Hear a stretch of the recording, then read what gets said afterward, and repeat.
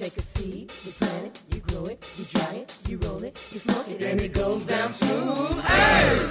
Spanning the continent to bring you the truth about cannabis and marijuana law reform. I smoke pot and I like it a lot.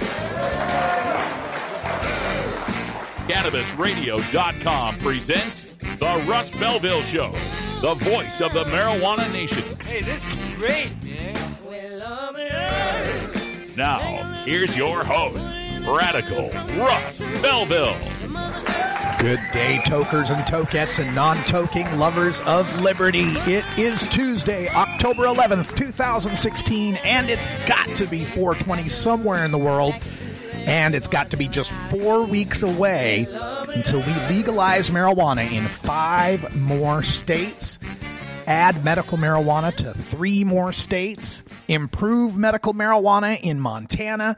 Boy, I'm so looking forward to Marijuana Election Night 2016. Tuesday, November 8th, we'll be live in Los Angeles at the Drug Policy Alliance campaign watch party there at the Doubletree in downtown L.A. We'll be streaming live from 3 p.m. to 9 p.m. Pacific time, 6 hours, as we cover every time zone and the polls as they close from east to west.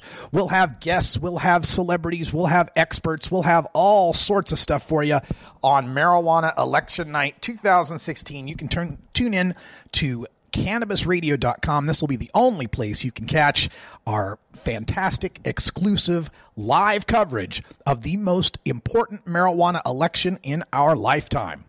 Now, aside from that, how'd you spend your Columbus Day? I had some fun yesterday, although I don't like to call it Columbus Day. To me, it is Indigenous Peoples Day. I refuse to celebrate a lost, raping, genocidal maniac like Christopher Columbus. But anyway, I had the day off, and I was continuing on my tweets and my comments on Instagram and Facebook regarding Proposition 64 in California. I've had a lot of the haters of Prop 64 attacking me online, and this led to a long Twitter battle, I guess we could call it, with Be Real of Cypress Hill, a.k.a. Dr. Green Thumb. And you can check my Radical Russ feed if you want to see how that ran down. But I just want to squash the beef at this point by issuing a apology to Be Real, not for disagreeing with him, not for thinking that he's wrong in his opposition of Prop 64, but it got a little heated. After we went round and round, back and forth, we started trading barbs and insults and veiled threats and stuff. And that's not the way this should go, and I let my emotions get the better of me on that. And I want to make sure that as we discuss these important initiatives, that I'm sticking to the facts and I'm attacking the subject and not the person. So my apologies, Be Real. Sorry to have gone a little over the line. But still, you should be supporting legalization. How much money have you made off of pot smokers? Anyway, on today's show, we've got great stuff for you in our Marijuana Election Night previews. At 1:30, we're going to be speaking with Kari Boiter. She's a longtime marijuana activist. I got to know her when she was here in the Pacific Northwest. She's moved back to her native Billings, Montana, where she is running for the Montana House of Representatives. It'd be great to have one of our people in there in the Montana legislature, especially as they recover from the devastation to their medical marijuana program. We'll speak with Kari right at 1:30, so stay tuned for that. After that interview, we'll be speaking with Dimitri Downing. He's in Phoenix, Arizona, with the Southwest Cannabis Conference and Expo. I got to attend that, the first edition of that last year. They're embarking on their second edition this year. We'll find out the details on this weekend's event.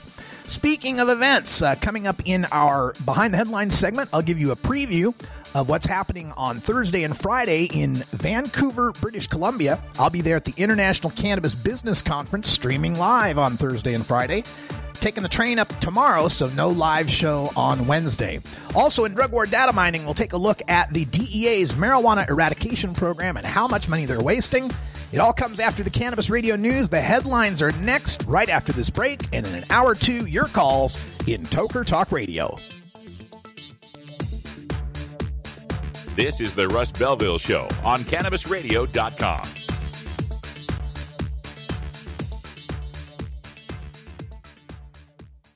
Cannabis use isn't the only thing growing, so are we. Grow with us. CannabisRadio.com. Mindful of sustainable practices and limiting their environmental footprint, Sansal hemp is always grown outdoors, as nature intended. By starting with uniform genetic profiles, Sansal ensures the plant will maintain its optimal performance and yield consistently throughout its life cycle. It is through innovative processes that Sansal is able to achieve pure whole hemp extracts and meet industry requirements and the level of quality desired by many of their customers. Healthy plants, healthy people. SansalCBD.com. Improve your lifestyle naturally. Educator, author, and advocate Dr. Mitch Earlywine is here to tackle the burning issues. And I'm here to clear up the myths about cannabis and burn them away with science. CannabisRadio.com presents a no-holds-barred platform that seeks to redefine and revolutionize the entire scope of the cannabis culture while opening the door for more to join the cannabis crusade. Dr. Kevin Hill. You can't ignore the fact that, like alcohol, most people who use don't have a problem. So I think that you need to think about policy in that way while educating people properly about marijuana. I think that's the way to go. Burning Issues, only on CannabisRadio.com. You're listening to the Russ Belville Show on CannabisRadio.com, where we don't change our mind on decriminalization during an election year. The Russ Belville Show is proudly sponsored by the Marijuana Business Association. The MJBA, called by NBC News the Cannabis Chamber of Commerce, is the fastest-growing business association in the fastest-growing industry in America. I've been working with the MJBA for years, and I personally invite you to join the MJBA. MJBA also publishes the popular MJ Headline News on Facebook and the MJNewsNetwork.com, and Marijuana Channel 1 on YouTube. Visit mjba.net for more details.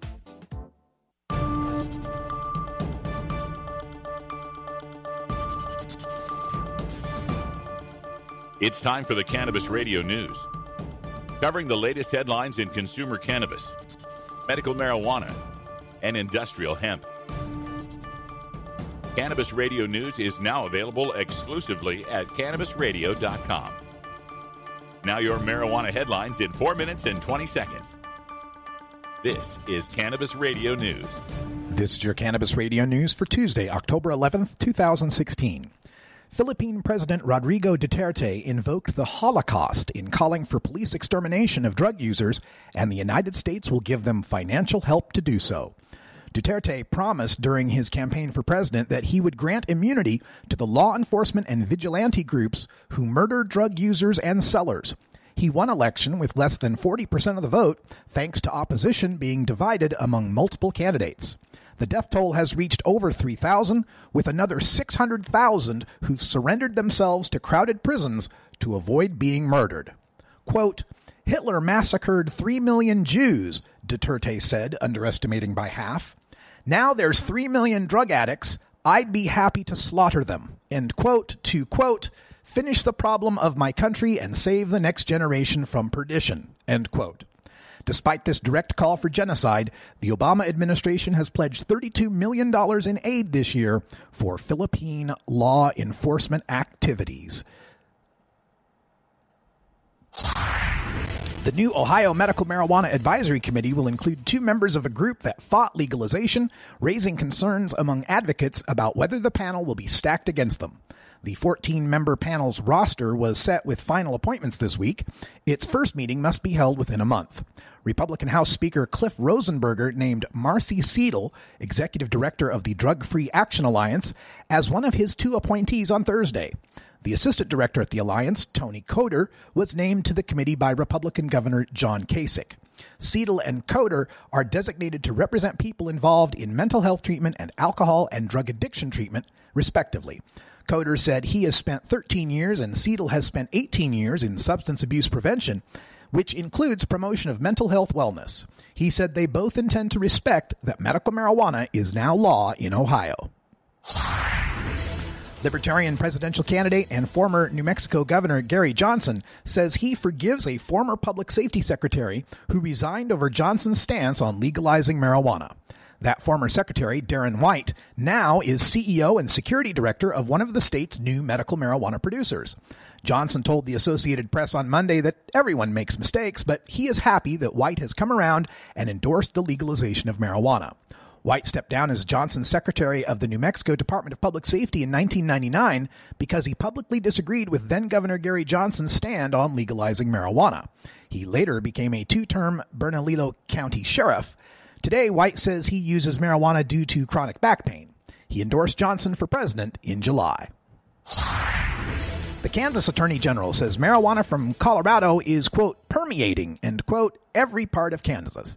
Attorney General Derek Schmidt said in a news release Monday that he got that information from 320 law enforcement agencies and 70 prosecutors' offices that responded to a survey. Schmidt says Colorado's decision to legalize marijuana has led to high-grade marijuana from that state, largely replacing lower-grade marijuana from Mexico and homegrown marijuana in Kansas. And he says the study by his office found a, quote, significant rise, end quote, in marijuana edibles, waxes, and oils coming from Colorado into Kansas. Schmidt also criticized the federal government for not keeping promises to help prevent Colorado marijuana from moving into nearby states.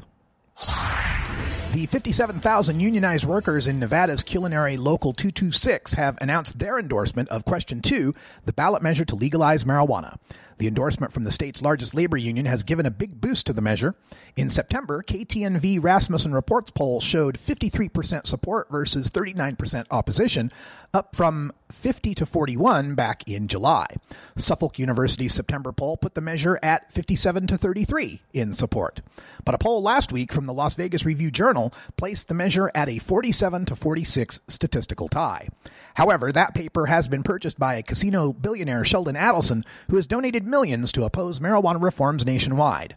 Following the purchase, the paper's editorial board reversed their standing endorsement of marijuana legalization and called for the defeat of Question 2. This has been your Cannabis Radio News for Tuesday, October 11th, 2016. I'm Russ Belville.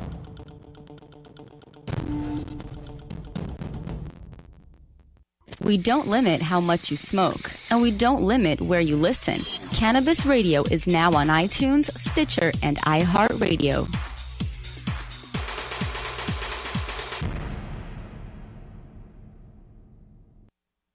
Oh, let the marijuana llama tell you something now about a game for your phone gonna make you say, wow! The game's about the game of growing cannabis for cash. Grow the seed, sell the bud, put the savings in the stash. Little by little, your empire grows large. Put the big celebrities inside your entourage. You can choose to play with Snoop or me or Cheech and Chong, Cypress Hill, Willie Nelson, Wiz Khalifa with a bong. The name of the game is Hemp Inc., that's the point. Download and play while you light yourself a joint. The business of cannabis should be no crime. Hemp Inc. is even hot-proofed by the man who run High Times. Oh yeah?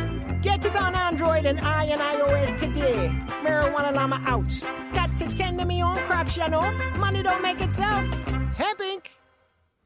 Our daughter Rebecca could have a seizure at any given time that could take her life. When you have 200 seizures a day, she gets so scared. I've learned a lot about the benefits of medical marijuana in the treatment of intractable epilepsy in children. We feel her saying to us, Mom, Dad, help me. When is this going to stop? Why don't you, my parents who love me, do something? And we can't. Please help us help our daughter. Our daughter Rebecca needs all options for medical marijuana, so please vote yes on Amendment 2. This is the Russ Belville Show on CannabisRadio.com. Marijuana legalization is a worldwide phenomenon. Get yourself positioned for the global cannabis marketplace by attending the International Cannabis Business Conference in Vancouver, British Columbia, Canada. You'll learn from established cannabis professionals, elected officials, and internationally recognized marijuana law reform activists. You'll also enjoy the ICBC's famous VIP party featuring ICBC special guest speaker and Canadian native Tommy Chong. The ICBC is happening in Vancouver on Thursday and Friday, October 13th and 14th at the Hyatt Regency. Log on to internationalcbc.com today to reserve your tickets. That's internationalcbc.com and bookmark our page for the next ICBCs taking place in Berlin, Germany and San Francisco, California. Don't miss the International Cannabis Business Conference, internationalcbc.com. The world of cannabis is evolving at a frenetic pace. The Russ Belville Show gets behind the headlines to take a deeper look at breaking news in our Cannabis Focus. Today in the Cannabis Focus, we take a look at the upcoming International Cannabis Business Conference taking place Thursday and Friday in Vancouver, British Columbia. We will be at the Hyatt Regency Hotel in downtown Vancouver. They're expecting 650 or more to be attending this event. Now, I've covered the International Cannabis Business Conference in all its iterations in Portland and San Francisco. This is its first foray into becoming international by moving into Canada. And plans are, in effect, to bring the conference to Berlin, Germany, to Australia, and to Croatia. So this will morph into a truly international conference. Now, one of the things that's notable about this conference is how it is organized by Alex Rogers. Alex has been a long-time cannabis activist. He goes back to being a musician and performer and was strongly into the reggae culture, where he takes some spiritual significance to cannabis, ganja, as well as the commercial and personal rights that we should have to use this plant. And because of that, I believe the ICBC, compared to any of these other business conferences, and there's a ton of them. I mean, Vancouver's recently had the Cannabis Hemp Conference, the Cannabis Business Week, the Lift Cannabis Expo.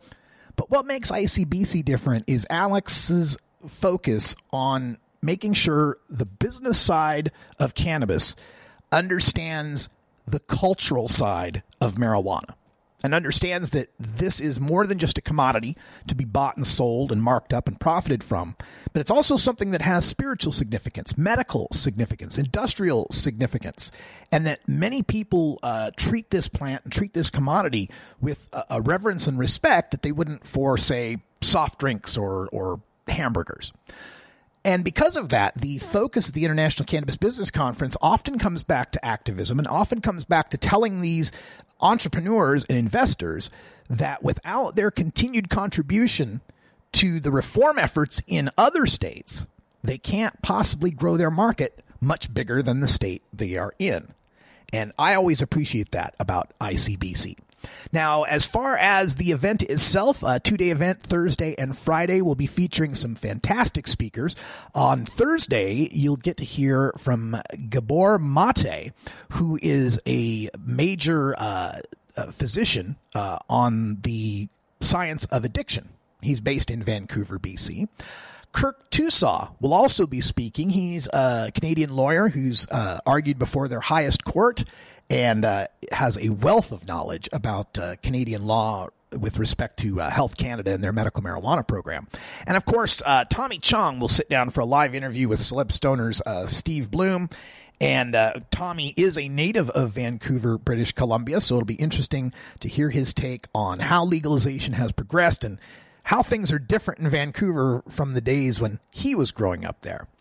Also on Friday, we'll have another keynote speaker, and that will be Brendan Kennedy, the CEO of Privateer Holdings. They're the major company that is involved with the Marley Natural brand. Also, one of their subsidiaries called Tilray is a federally licensed cannabis production facility on Vancouver Island.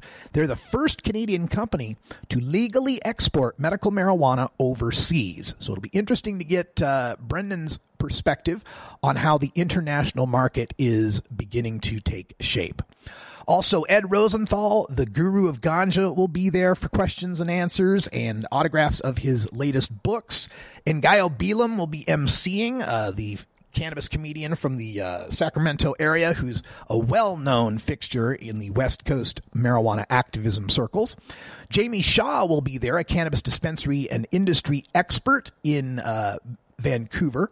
Rocker T will be performing at the ICBC after party if you're into some quality grassroots reggae music, and plenty more. Philippe Lucas, who's been a longtime advocate in Vancouver, he is now the patient advocate at Tilray, will be speaking. Jody Emery, the Princess of Pot, wife of Mark Emery and the business owner of Cannabis Culture, very popular in Canada. She'll be speaking. Dana Larson, another great activist, will be there as well. Aaron Smith from the National Cannabis Industries Association, and plenty more. It's the ICBC. You can find out. All we want to do is pump you up. As I was saying, you can find out more at internationalcbc.com. Tickets are still available online if you'd like to attend. We'll be streaming live on Thursday and Friday, regular time, 3 to 5 Pacific, from the International Cannabis Business Conference. We got to take a break. And when we come back, we take a look at the DEA's Marijuana Eradication Program.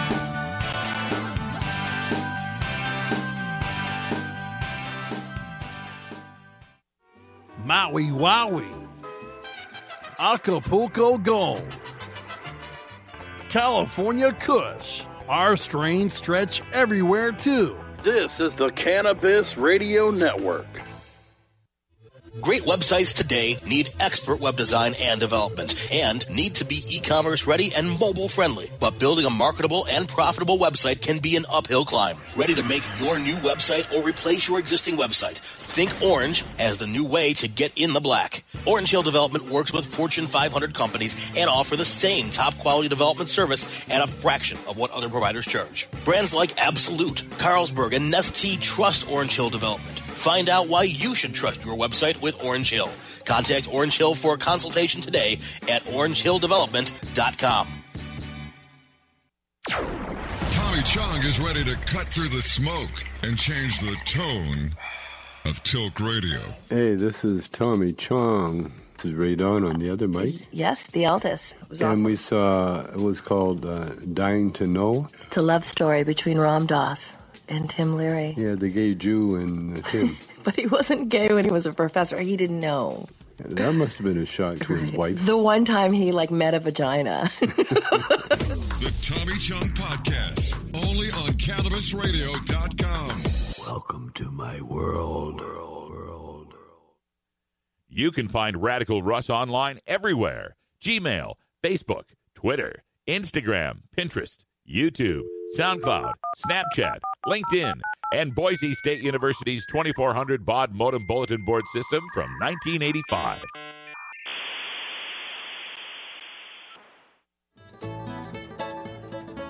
New beginner guitars and banjos are often constructed much better than ones built before your time. Why struggle? Get a new instrument or fix the old one. The trusted professionals at the Fingerboard Extension will evaluate your instrument for free. Repairs are priced for people who work for a living. Stop by the Fingerboard Extension downtown Corvallis at 120 Northwest 2nd Street today, or check out its inventory on the web at fingerboardextension.com.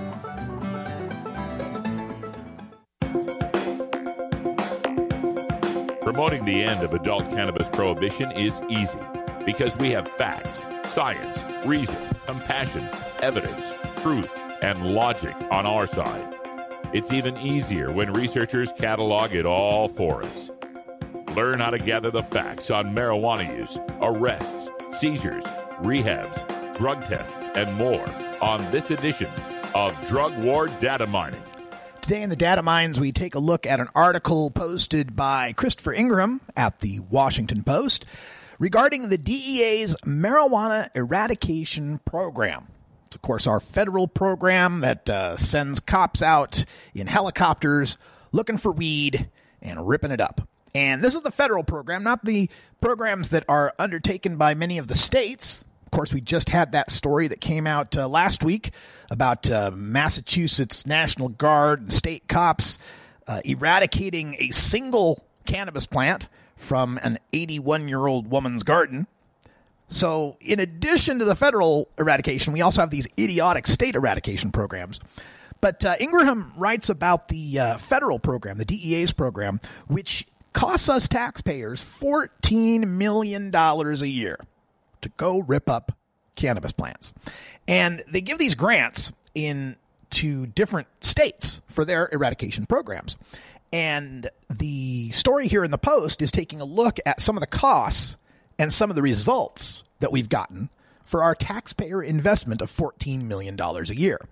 In 2015, DEA gave $20,000 to New Hampshire to eradicate cannabis. And the New Hampshire law enforcement agencies were able to find one grow that had 27 plants. Pull out your calculator, do a little math. 20,000 divided by 27 tells you that each cannabis plant costs $740.74 to uproot in New Hampshire. So that's pretty costly, but not as bad as some of the other states. The state of Utah received $73,000 in marijuana eradication funds for 2015, and they found nothing. $73,000 went to Utah law enforcement to find 0 cannabis plants. $73,000 just thrown away. Now, there are calls on Capitol Hill to take a look at this budget and perhaps eliminate it from the DEA. 12 members of Congress have been pushing for this, to take that $14 million, redirect it from weeding to funding domestic violence prevention or deficit reduction programs. Seems like a better use of $73,000 than not getting any plants in Utah, doesn't it? $14 million a year we could be putting toward funding domestic violence prevention. Now, the DEA's purpose in this $14 million budget is to, quote, halt the spread of cannabis cultivation in the United States, end quote. Well, so far, no good. So far, you've done a terrible job of eliminating and halting the spread of cannabis cultivation in the United States. We already have 4 states that have legalized it, 25 states that have recognized its medical use, and after this election, we're going to have 30 medical states. 29. We're going to have 29 medical states. 28. Montana's already counted. 28 medical states and 9 legal states. So obviously the money is not working. The weeding is not working. Most of the focus of this eradication program, of course, happens in California. Agents there pulled up 2.6 million marijuana plants in 2015. They seized 1,600 weapons while they did so. Of the $14 million spent for marijuana eradication, well over a third of it, $5.4 million, was spent in the state of California. The next highest was Kentucky at $1.9 million, 570,000 plants. And this is where they've put most of their focus, is on these high production states. The DEA's budget for this has shrunk. It's gone down from $18 million in 2014 to $14 million now. And some states, like Alaska, Colorado, and Vermont, aren't getting any funds anymore. Now, this also takes us to Proposition 64 that's on the ballot in California, and how the legalization in California is going to significantly eradicate or significantly affect the eradication budget of the DEA. And this is why passage of Prop 64 is so important, because California is such a large consideration for the federal government due to its size, its economy, its population, its number of electoral votes, its number of representatives in Congress, that whatever happens in California casts significant ripples throughout policy decisions in every other state and at the federal level. Taking California off the board when it comes to the drug war with respect to eradication efforts and raids and stings and all of that begins to unravel the federal government's entire drug war. It is marijuana and marijuana consumers that provide the grist for the drug war mill. There's not enough of the hard drug users, and they're much harder to catch because their drug doesn't smell so much and take up so much room and so forth, that with only the hard drug users to go after, the war on drugs isn't worth the costs. So by legalizing marijuana, taking marijuana out of the drug war, we take most of the energy out of the drug war. And getting marijuana out of the drug war can't happen until we legalize it state by state. And legalizing it in California will provide the impetus that starts to topple the dominoes much more quickly in the rest of the states. It's not just about whether or not you can buy a legal bag of weed. It's what happens for the entire world when it comes to all drug prohibition. That's how important Prop 64 is. All right, we're going to take a break, and when we come back, Kari Boiter in Montana running for the House right after this.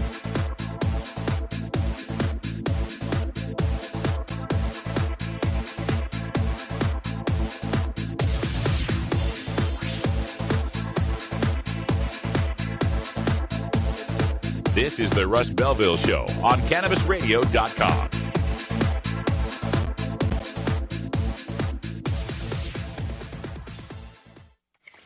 How high do you like your profit margin? CannabisRadio.com. Dr. Dabber, hurry! Its temperature is shooting past 1,000 degrees Fahrenheit. It's burning up. I'm afraid for this little guy, it's just too late. What caused the problem? Only Dr. Dabber can maintain the perfect temperature for a smooth-tasting, slower burn. This standard vaporizer lost all of its health benefits, sending it up in smoke. So you're telling me that most vapor pens burn so hot they produce smoke, not vapor? Correct. Keep away from those standard vaporizer pens and turn to Dr. Dabber. Doctor's orders. Less heat, more flavor. I was a Boston PD cop, and now as a professor, I believe yes on 4 is a smart choice to protect families. Let me explain. Question 4 requires strict product labeling and child-proof packaging and bans advertising directed at kids. And Question 4 bans consuming marijuana in public. It will tax and regulate marijuana for adults 21 and over, bringing millions in revenue for schools or law enforcement. Vote yes on 4. Smart regulations protecting families.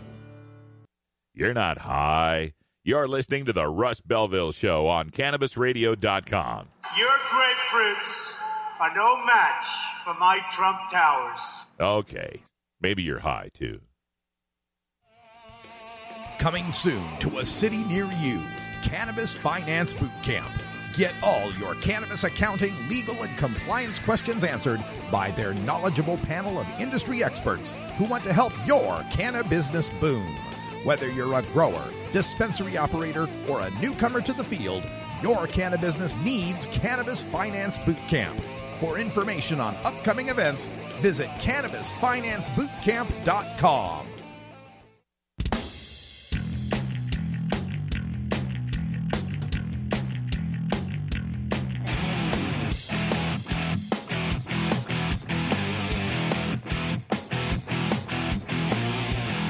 Activism begins with ACT.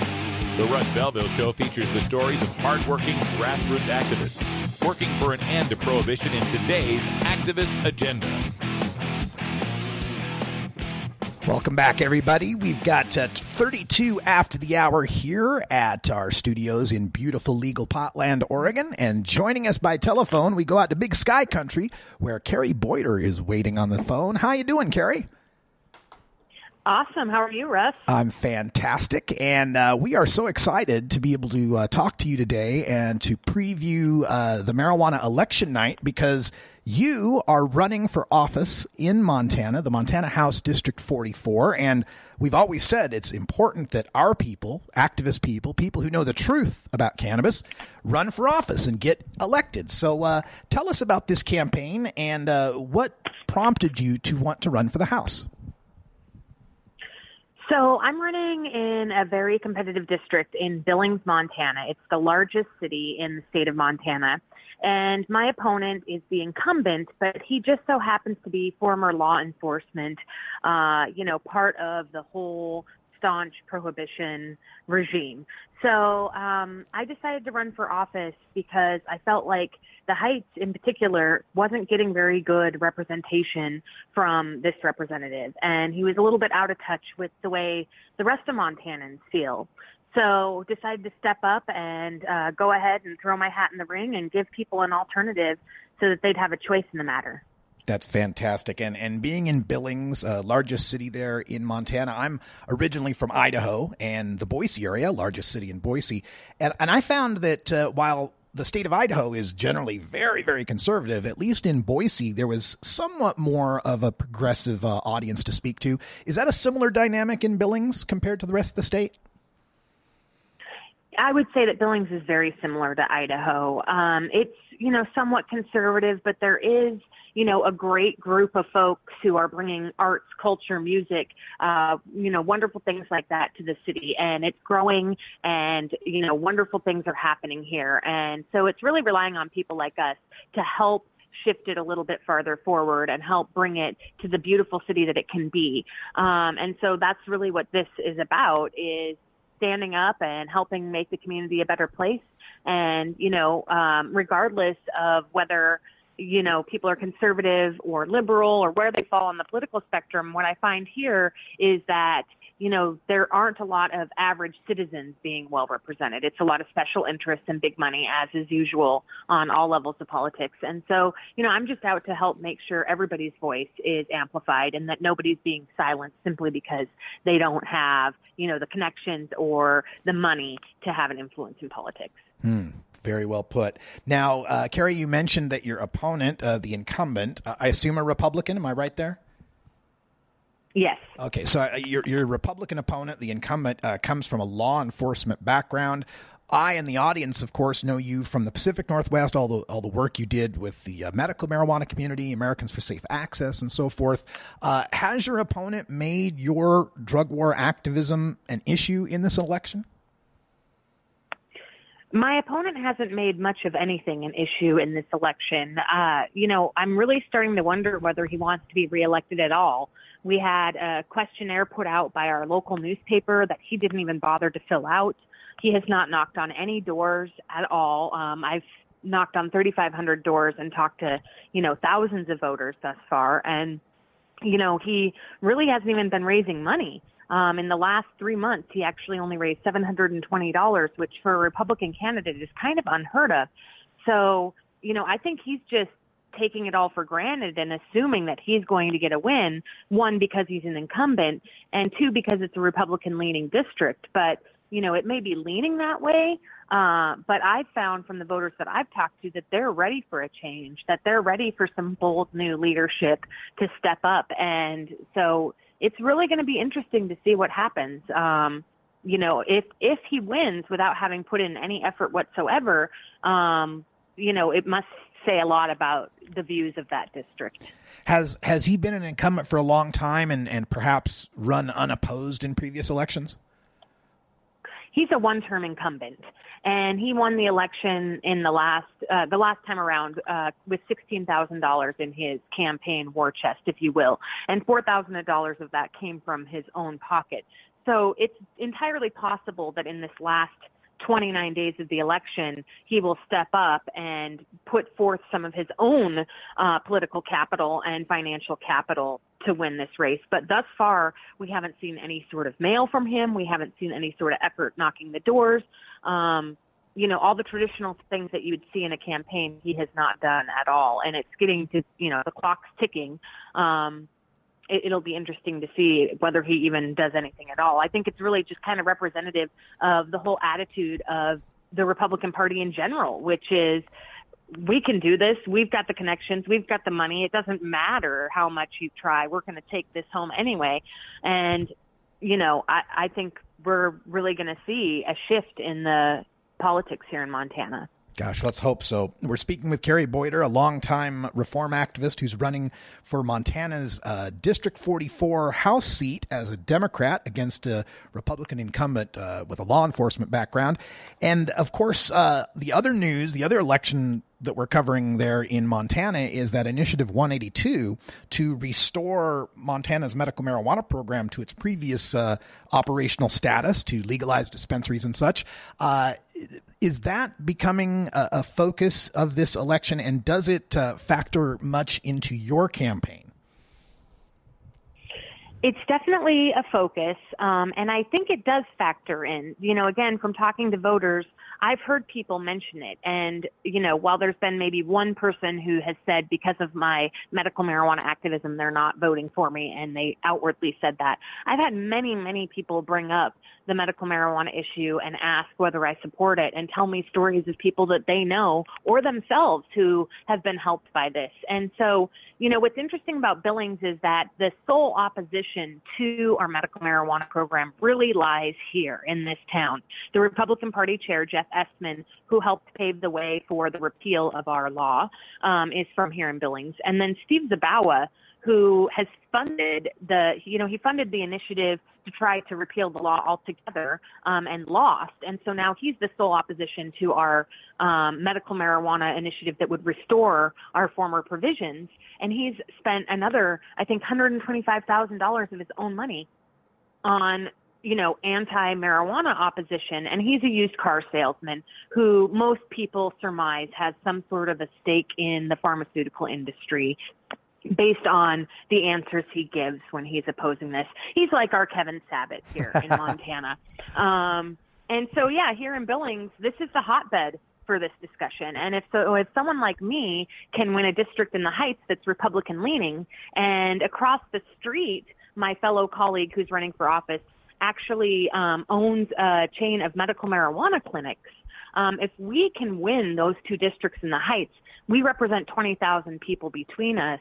And I think that says a lot about whether or not people really agree with Steve Zabawa or not, because that's a fifth of the population of Billings right there. Wow, let's hope that happens. We could see a lot of change with just a couple of elections right there.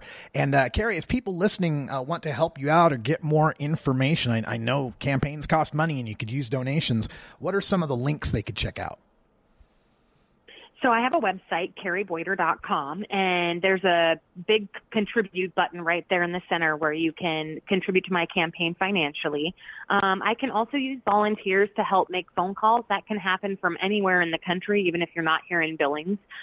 Simple things like sharing the word online, sharing my Facebook, retweeting my tweets on Twitter. Elect Kari Boiter is my Twitter handle, and Friends of Kari Boiter is my Facebook page.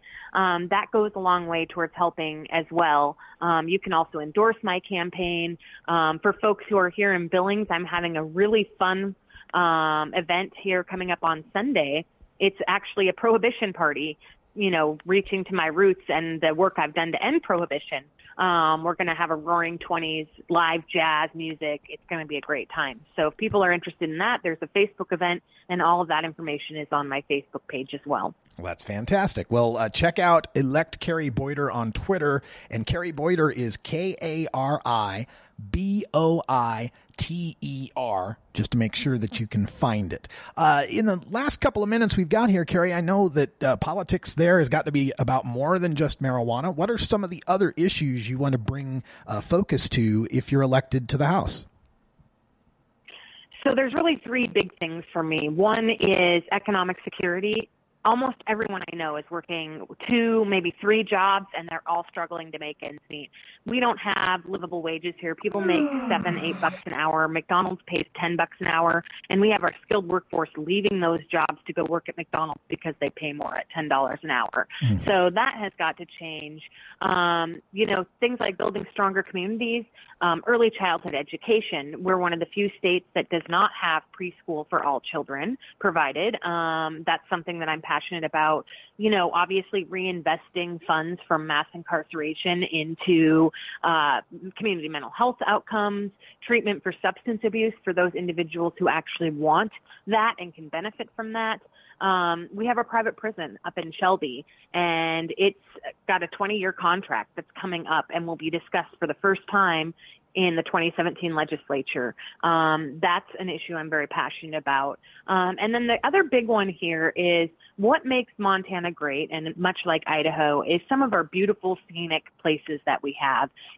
For all the things that people could say about the politics or, some of the things like that, we live in some of the most beautiful country in America, honestly. And a lot of that is because of the federal lands that exist, public lands, our wilderness areas, things like that. And so there's actually a push by the National Republican Party to transfer federal lands to state control.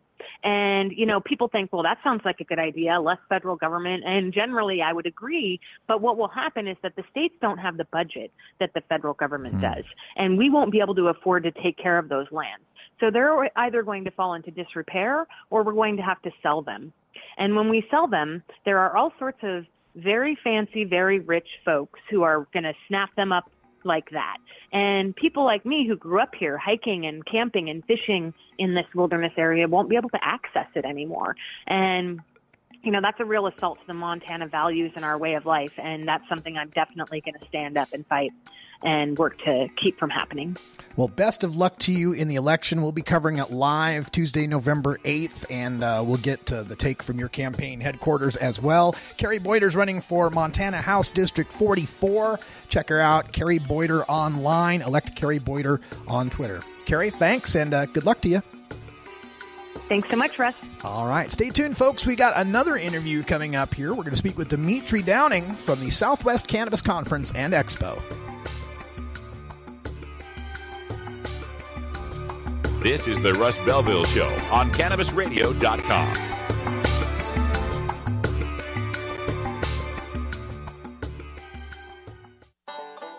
Seed to sale, clicks to conversions, and more. You're listening to the Cannabis Radio Network. The next generation of vaporizers has arrived. Vuber vaporizers are blazing the way with unparalleled technology for oil, concentrate, or dry flower pens.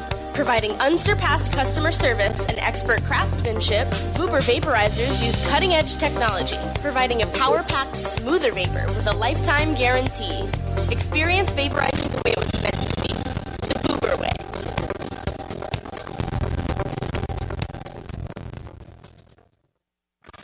It's time to Hemp Presents with Anadina Stanger. I say to you with all the fervor of my soul that God intended men to be free. Rebellion against tyranny is a righteous cause. And I believe that with every ounce of my soul, we are fighting a righteous cause because people need nature. Marijuana! Hemp Presents, only on Cannabis Radio. Sweet sativa. The Russ Belville Show. We're as much like Cheech and Chong as ordinary Americans are like the Three Stooges. Hey, Mo!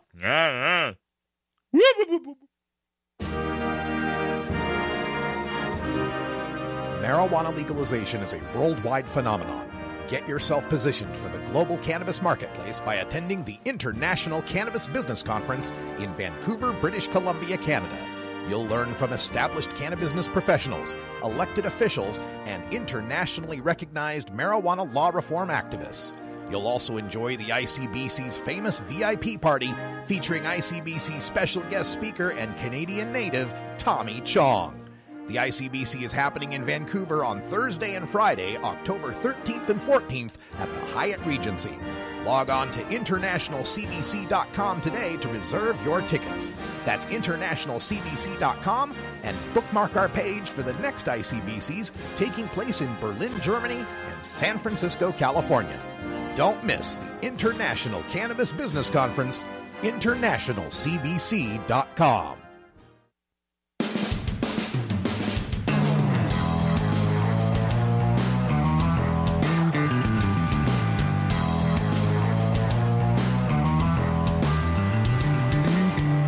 Mark Twain once said that when there's a gold rush, it's a good time to be in the pick and shovel business. Today, we look at the rapidly evolving markets in the marijuana green rush in our Cannabusiness Chronicles.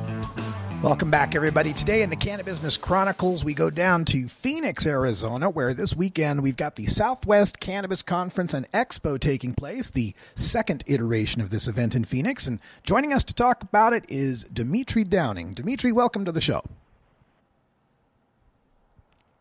Hello, Dimitri. Do we have you? Okay, we're somehow missing Dimitri on the line. Don't know if he can hear me or not. Let's try this again. Dimitri, are you there? Okay, I'm afraid we're unable to get Dimitri on the line. It looked like he was there, but doesn't appear that he can hear me or that it's working. But the Southwest Cannabis Conference and Expo will be taking place at the Phoenix Convention Center this Friday and Saturday. SWCCexpo.com is where you can go if you'd like to learn more about that. In the meantime, we will continue our preview of Marijuana Election Night by replaying an interview with Ellen Comp from California NORML, telling us about the local initiatives that will be on the ballot this November.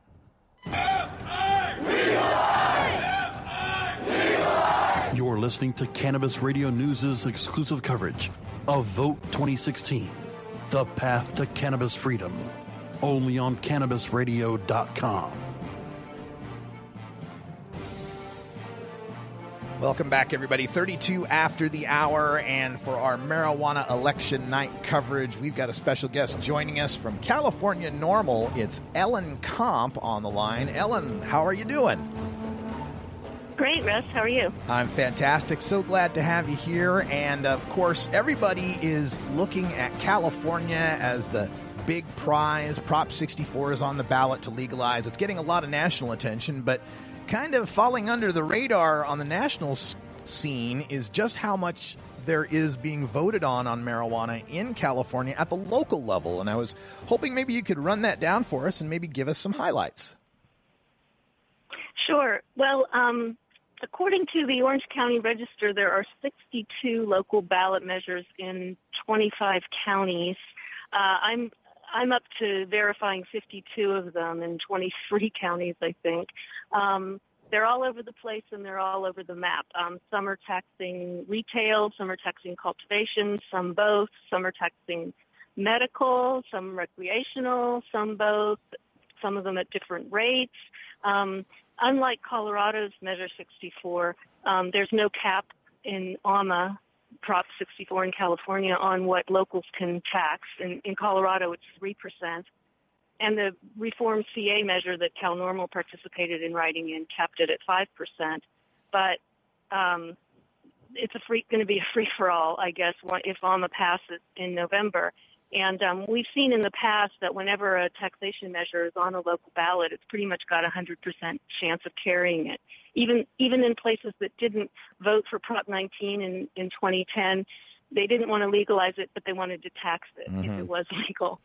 So we're actually concerned in a few places, at least, where it seems like taxation could, kill the golden ganja goose, right? Like Santa Barbara, for example, is recommending a 20% tax. And now this is going to be on top of the 15% tax that's in OMA at the state level, plus a $9.25 tax per ounce. And on top of the state sales tax, which is 7% or more, depending on the jurisdiction. Now, medical marijuana patients would be exempt from the state or the sales tax if they if they just have a card, an ID card, which is voluntary at this point. We're going to hope to push for more tax relief for medical marijuana patients at least, and eventually we think it'll shake out that places that are putting too high taxes. I mean, one place wants to put a $50 per square foot tax, and they said they wanted it to be prohibitive. Yeah. Humboldt County and Lake County are looking for a $1 to $3 per square foot tax, depending if it's indoor, outdoor, or mixed light. And that's, obviously a lot more reasonable and welcoming to cannabis businesses. So it's really crazy. Some places have 2 or 3 measures on the ballot, a couple by voter initiative, like say in Long Beach. And then the city councils can put a tax measure on the ballot too. They can't tax without a vote. So if they want to tax, they're going to have to take it to the voters. And so voters in a lot of these places are going to have to decide, whether they want legalization, to be in effect in their city, and if so, if they want to tax it and at what rate. It's interesting. Oregon here, where I'm calling you from, we also have that limit of 3% that you can apply as a local tax. And in Oregon, and now I'm covering Massachusetts as well, and their initiative has a very low tax rate. And a lot of these people are saying, a lot of these analysts are saying, we got to keep the tax rate somewhat low, or else you defeat the purpose of legalization. The unregulated market sales can continue and undercut those taxes. Is that exactly? Are these locals? They're doing these taxations. It sounds like as a way to basically kind of dissuade cannabis businesses from establishing themselves there and cannabis sales to happen. But do they note these unintended consequences? It's only been in a couple of cases where they're actually punitive. A lot of people seem to think there's sort of an unlimited amount of, profit in marijuana. And of course, it's not really the case.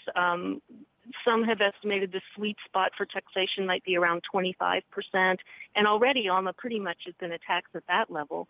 So if you start adding, 20% or something, you're getting upwards to, 45% taxation. I mean, that obviously is going to fuel a black market, we think. Yeah. And it will defeat the purpose of legalization, and you'll just getting the same people arrested for participating in the black market, which we want to end, and et cetera. As well as, the other public safety, environmental issues and everything, because, now we're going to also we have a whole regulation layer coming on top, which I'm sure, the other states have seen as well. I'm on my way into a California Department of Agriculture meeting about medical marijuana cultivation. The State Water Board is also holding hearings around the state, as is the Department of Public Health, who's got purview over the dispensaries and packaging and testing labs and things like that. So all of these are going to have licensing fees, on top of the taxes as well. Yeah. So there's going to be a lot to have to deal with. And this is, I find, of all, no initiative out there for legalization of marijuana has ever passed my muster, but my muster is legal for everyone 18 and older, and you get a free pound on your birthday. So there's always a problem with some initiative. To me, the problem with Prop 64 is that taxation part. I'm kind of disappointed in establishing a tax that has to be paid by medical cannabis patients. And one of the things we learned here in Oregon when we passed our Measure 91 is we had attached to it a harvest tax, a per ounce tax that we later analyzed and realized, well, wait a minute, as the price of weed falls, that tax becomes bigger and bigger in relation to what you're harvesting. How are these lessons not picked up in Prop 64? And assuming it passes, how can we go about fixing these problems? Well, I think, regulation is going to be costly, and so there were taxes put in there to help with it. The good news is that Prop 64 allows for certain sections of it, including the taxation section, to be amended by a simple majority in the legislature, which, we have a fairly liberal legislature. And so they can be adjusted. And I think that they will be. I think it'll be hard, though, for the legislature to adjust local taxes because there's a lot of pressure in Sacramento for local control and local, to let the locals do whatever they want. And so after the fact, I think it's going to be pretty hard to put that genie back in the bottle, Mm-hmm. But again, I think the market forces will help because people simply won't set up cannabis businesses in places where the taxation is too prohibitive. And, that's too bad for the patients who live there, of course, and the other people who live there. So, if we open up the recreational market, that could be a boon. I still hear from a lot of people who want to come to California and try medical marijuana, and they can't unless they have a doctor's recommendation. We don't have any reciprocity, even with any other state's medical programs here in California, because we were the first to pass it, and we didn't really think that far ahead, I guess. Because that was 1996, so 20 years ago. Yeah, there weren't all these other states with medical programs as well. There's going to be a lot of shaking out. We're going to have to work really hard to keep the small players. All right, that's a replay of our interview with Ellen Comp from California NORML, discussing some of the local ballot initiatives and these cities and counties that are already preemptively overtaxing recreational marijuana in anticipation of Prop 64. there's going to be a whole lot to work out after Prop 64 gets passed. And we're going to talk about Prop 64 come up here in this second hour because I've been going round and round with people since last week on some of the myths being used to scare people into voting to maintain their own marijuana criminality. That's coming up in the next hour, Toker Talk Radio, and the phone lines are open at 650-LEGAL-MJ. For everyone here at CannabisRadio.com, I'm Radical Russ. Thanks for joining us, and until next time, take care of each other, Tokers!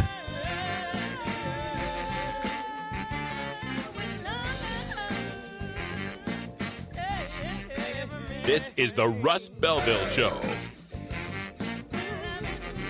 The Russ Belville Show is blogging and podcasting daily at RadicalRuss.com.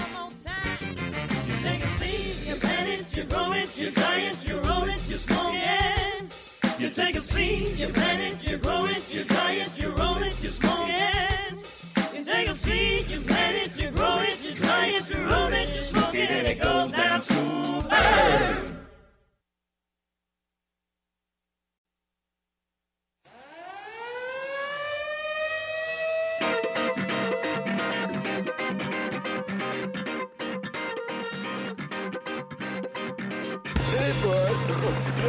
Now it's time for Toker Talk Radio, the voice of the marijuana nation. What are you people?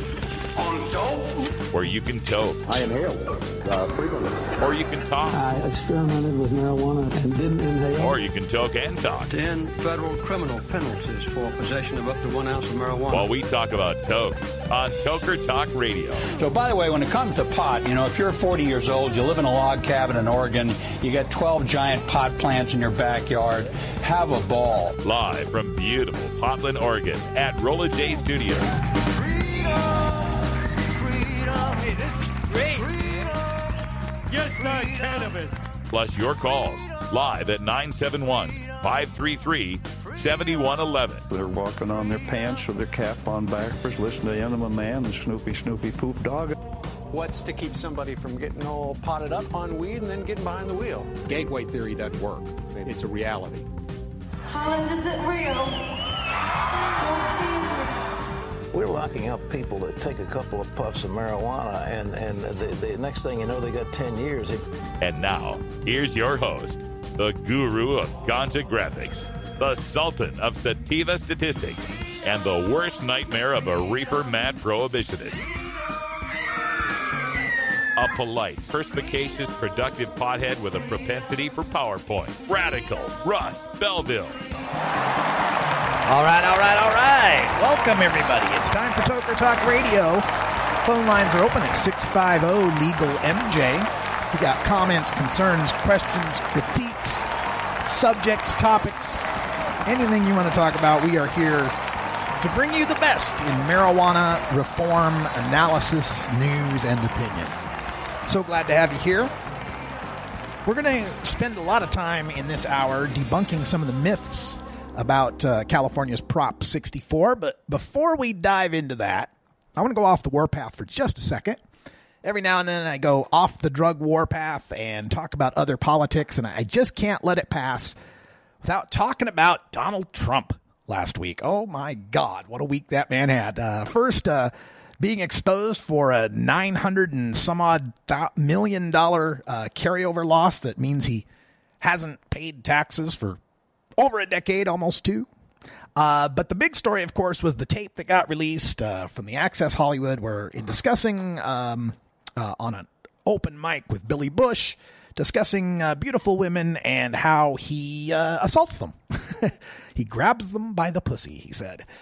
And he's been trying to dismiss this as locker room talk, right? It's just locker room talk. And I think too many people, especially when the news first broke, framed this story as bad language, as dirty talk, right? As locker room talk. Folks, the problem with what he said wasn't the word pussy. The problem with what he said was the word grab. That's sexual assault we're talking about here. And he admitted as much when confronted about it.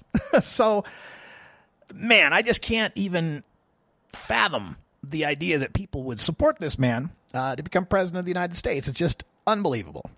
But on the other side, On the other side of this, of course, while the media has been freaking out about, the lewd comments, on the other side, you got Hillary Clinton and some WikiLeaks recently showing emails and transcripts from her Wall Street speeches particularly, and how she was telling people in big business, big finance, that she would oppose every effort at reforming marijuana laws. The question was framed in the sense of, would you go long or go short, referring to how you sell stocks. And short means that you're betting against something. She said she would go short in every way on marijuana reforms. So we're kind of in a dilemma, aren't we? As far as, it doesn't look like either of these two major party candidates is serious about the marijuana reform issue. Of course, you got Jill Stein and Gary Johnson, who are fully in support of legalization, but unlikely to win any sort of office to do anything about it. But the other thing that I also wanted to bring up as well was how in the coverage of this Donald Trump thing, the remarks that he made, it's quite telling how the Republicans and the media have kind of let him skate. It's not as if this comment was shocking in the sense that you were surprised it came out of his mouth, right? This guy's been running for president for over a year and has called Mexicans rapists and impugned the integrity of a Gold Star family and called for the shutdown of Muslims at the border and, various racist and xenophobic, making fun of a disabled guy. It's just interesting to me that none of those lines being crossed was a problem for anybody. But as soon as he starts talking about assaulting a white woman, oh no, now he's gone beyond the pale. Kind of an interesting look at how we frame things here in America, right? All lives matter, but the white women matter the most, I guess. Anyway, we're going to take a break, and when we come back, debunking some of the popular myths about Prop 64 in California. This is the Russ Belville Show on CannabisRadio.com.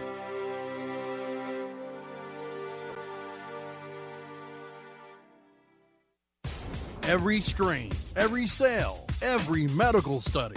Keep it right here on the Cannabis Radio Network.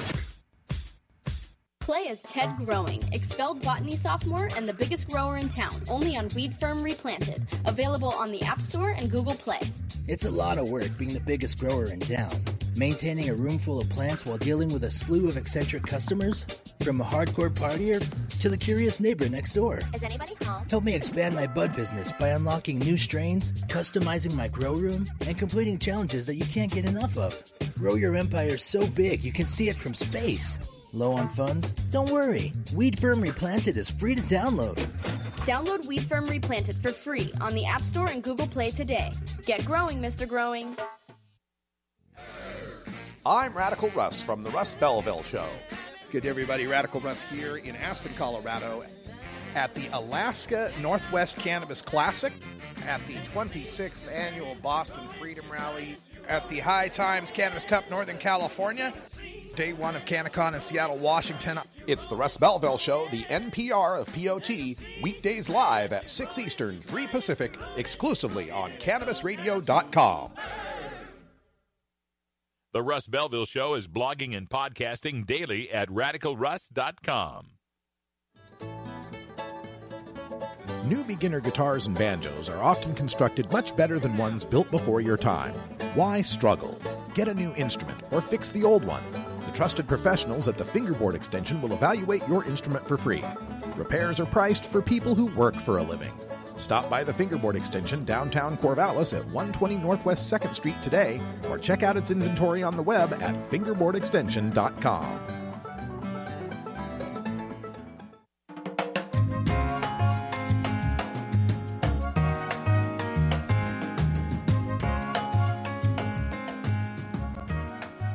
Hello, Mr. Man. Hi. I'm working. I'm sorry. No food till this is done. This is the Russ Belville Show on CannabisRadio.com.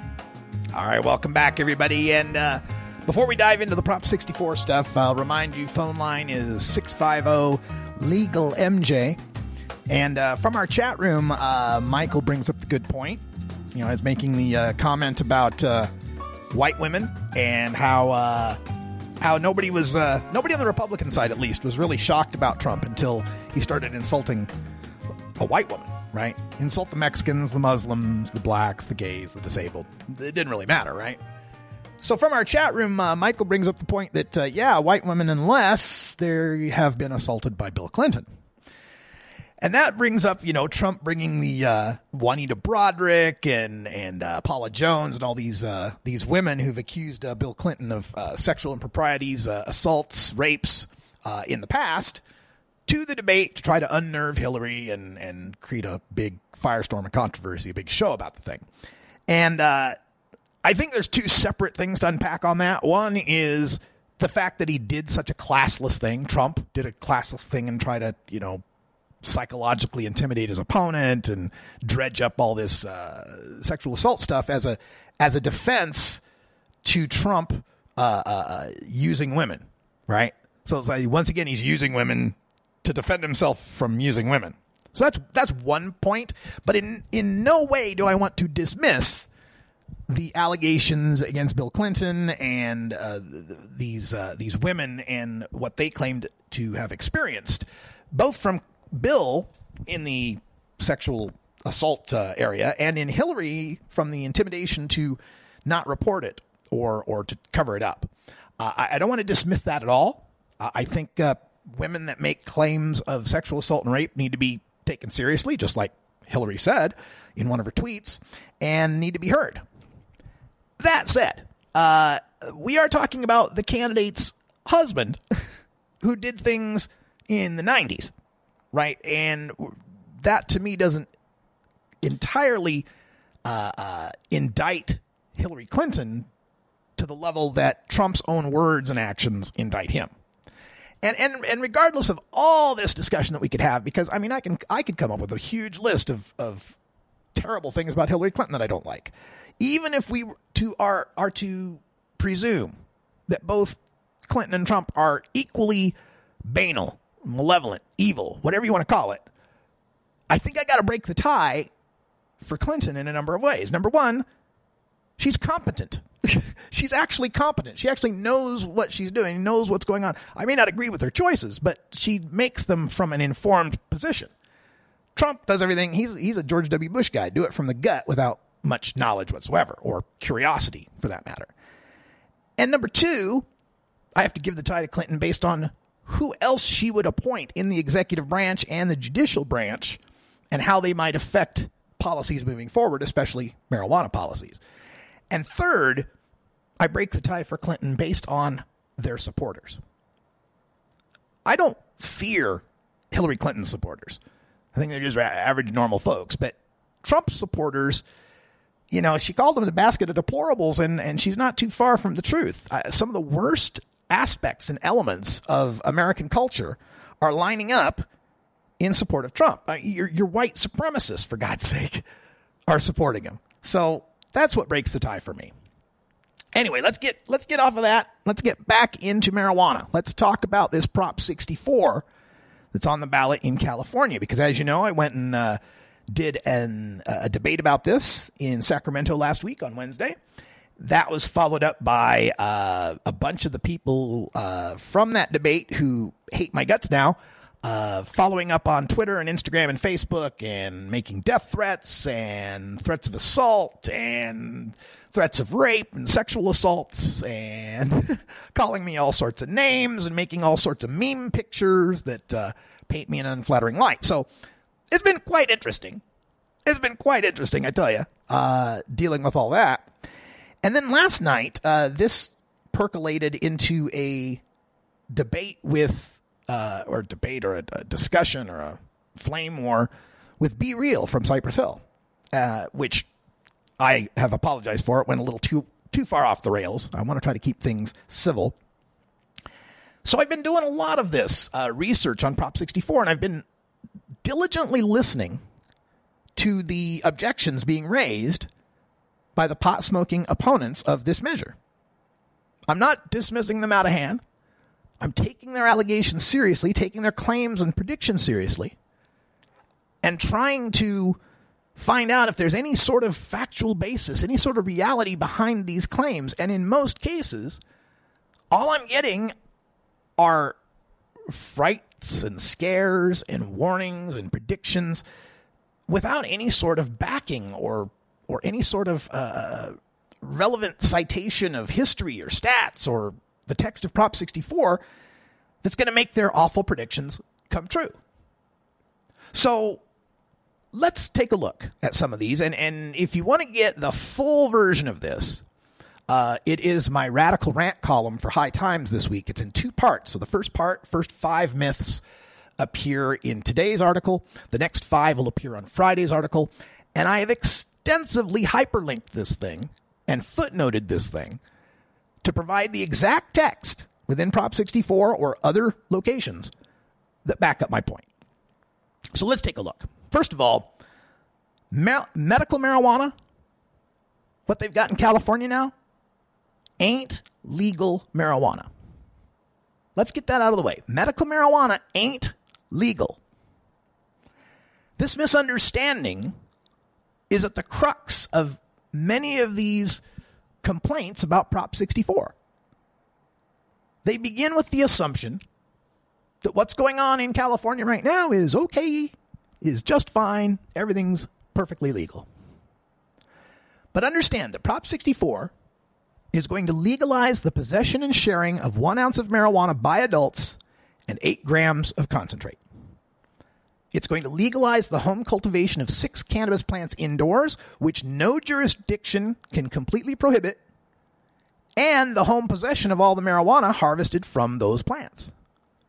Prop 64 will legalize licensing of buildings and festivals where adults may consume marijuana. Prop 64 will legalize the cultivation, processing, and retailing of marijuana to adults. And folks, none of those activities are currently legal in the state of California. None of them. Prop 64 is also going to allow for retroactive resentencing and expungement for persons convicted of marijuana felonies or misdemeanors that are reduced or legalized by Prop 64.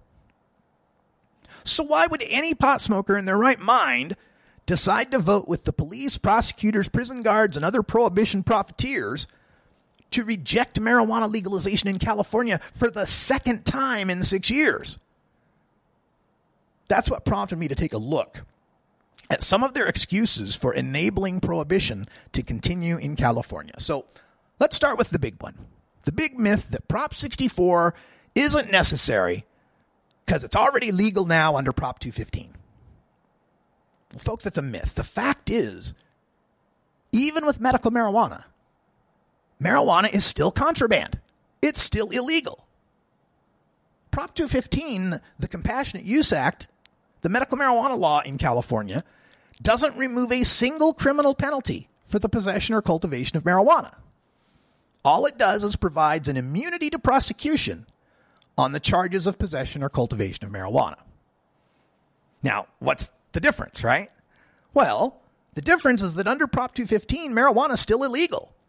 And because it is still illegal, the evidence of marijuana is reason enough for cops to detain you, search your belongings, and seize your marijuana. And recommendation or not, you can still be ticketed, fined, and or arrested. If you have your doctor's recommendation, you can then present it in court as a defense to the charges filed against you. That's after you're already going to court, after you've already been through the search, after you've already possibly been arrested and had to bail out. But Prop 64 makes marijuana legal. Legal. Not decrimmed, not medical. Legal. And that means most of the ways cops are allowed to hassle you over weed disappear. The sight of stems and roach in an ashtray. The cop claiming he can smell marijuana. The anonymous tip that you're growing some cannabis. Even the drug dog alerting on your car's trunk are no longer valid reasons for the police to detain you. this reliance on medical marijuana, on Prop 215, is troublesome because not everybody is going to get their medical marijuana recommendation.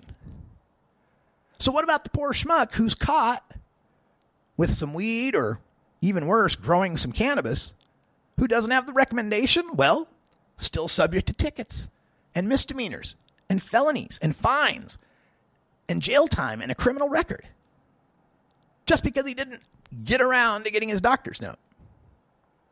And for the people opposing Prop 64 to say, oh, we don't need legalization, just go get your medical rec, just gives more power to our opponents throughout the rest of the country who continue to say that medical marijuana is just a joke, medical marijuana is just a scheme to be able to get legalization through the back door.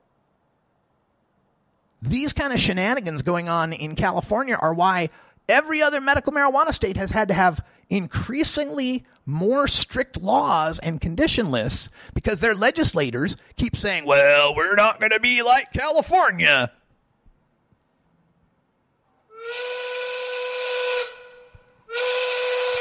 This is bullshit. It's like Cypress Hill concert in here. All right, well, that sound means that it's 4:20 here in the Pacific time zone. Time for us to take our union-mandated safety meeting. Been feeling kind of dangerous these past couple of days. I could really use a safety meeting. We'll be back with more Prop 64 myths and your calls at 650-LEGAL-MJ right after this.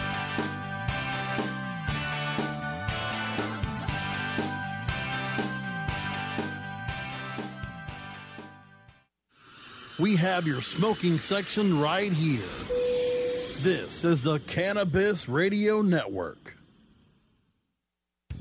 The cannabis industry is growing. Business is booming. And as new opportunities arise in newly legalized states, each market is getting more competitive. Today, it takes more than just being a good grower. Do you have the resources to market and handle this ever-changing business landscape? Let Canna Management Corporation help you grow your canna business with our vast resources and experience to make your business a fully functional service company. Financial management, HR, sales, marketing, efficiency, and more. CMC has the experience and the expertise to improve your business and help you better meet the demands of your clients and customers. Call Canna Management Corporation and let our team get you ready to grow. 415-269-8015. That's 415-269-8015. Or visit canna-management.com. Not enough money for schools. Since we made marijuana legal, our schools are better and our kids have more opportunities. Crowded courts mean police cannot protect our streets. The great thing is that here in Colorado, law enforcement is able to focus on the number one priority for all of us, which is preventing violent crime. Never enough money. Since the passage of Amendment 64, I've seen an increase in resources for our schools. It's your turn to regulate marijuana. You're not high. You're listening to the Russ Belville Show on CannabisRadio.com. What would you do if you were elected about Aleppo? About? Aleppo. And what is Aleppo? Okay. Maybe you're high, too. At Herbie's Cannabis Seeds, we pride ourselves on bringing you the best quality seeds from the world's most respected cannabis seed producers, all at the lowest online prices. You can find Herbie's Seeds at herbiesheadshop.com. All cannabis seeds are sold as souvenirs and as a means of preserving cannabis genetics. Herbie's Seeds in no way intends to condone, promote, or incite the use of illegal or controlled substances. We strongly urge all prospective customers to check their national laws prior to placing an order. Herbie's Seeds at herbiesheadshop.com. Proud sponsors of the Russ Belville Show and 420 Radio.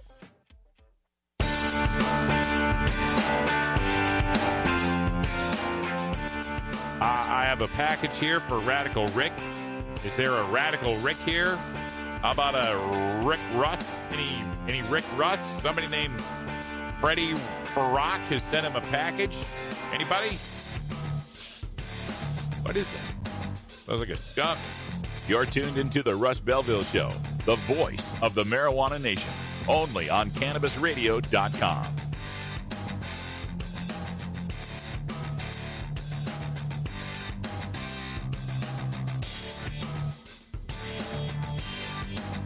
All right, welcome back, everybody. Sorry for the delay there. Having some problems with my joint rolling machine. Don't know what's going on there. But welcome back. We are discussing, of course, Marijuana Election Night 2016. And a quick reminder, all the interviews that I've been doing of candidates and spokespeople for the various campaigns are stored up on my SoundCloud page at soundcloud.com/RadicalRuss.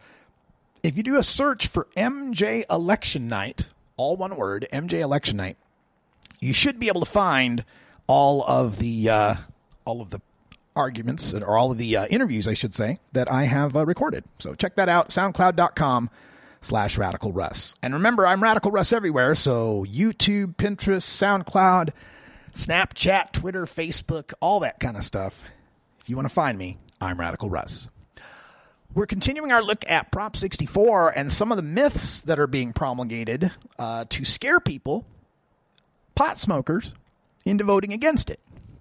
And the biggest one, I'd say, is this myth that Prop 64 kills off medical marijuana. Folks, it just ain't true. In fact, Prop 64 protects and strengthens medical marijuana in California. The pot smoking opponents of this legalization initiative swear that it's going to bring an end to medical marijuana in California, but when I ask, they cannot point to the text in Prop 64 where that repeal happens. The only thing they can point to is Section 10 of Prop 64, the amendments section, that allows legislative changes by majority vote to portions of Prop 64. They're hanging their hat on this as how the legislature is going to come in and decimate medical marijuana because they only need a majority vote. The problem is the section they're referring to, Section 10, only gives that majority power, that simple majority power, to the new medical marijuana additions within Prop 64. The parts that concern the new McCursa marijuana regulations, the commercial side of things. They don't apply to the text of Prop 215 itself that protects a patient's possession and cultivation rights for medical use. It can't. It can't repeal 215, and it doesn't. The other thing that can be, other things that can be changed by the legislature with a simple majority concern modifications to the non-medical regulations. So again, some of the licensing and recreational market stuff. They can modify the tax rates by majority vote, but they can't do that until after 2028. So those tax rates are locked in. And by majority vote, they can reduce but not increase any of the penalties. So if they want to take something from a $500 fine to a $100 fine, they can do that, simple majority. They want to take something that's an infraction and make it legal, simple majority. Or if they wanted to increase our limits, like increase the limit from an ounce to 2 ounces or 6 plants, 12 plants, they could do that because that's technically reducing a penalty for a greater amount. So those are the kind of things they could adjust, they could vote on, and a simple majority vote would change it. Anything else that the legislature wants to change or modify is going to require a 2/3 majority.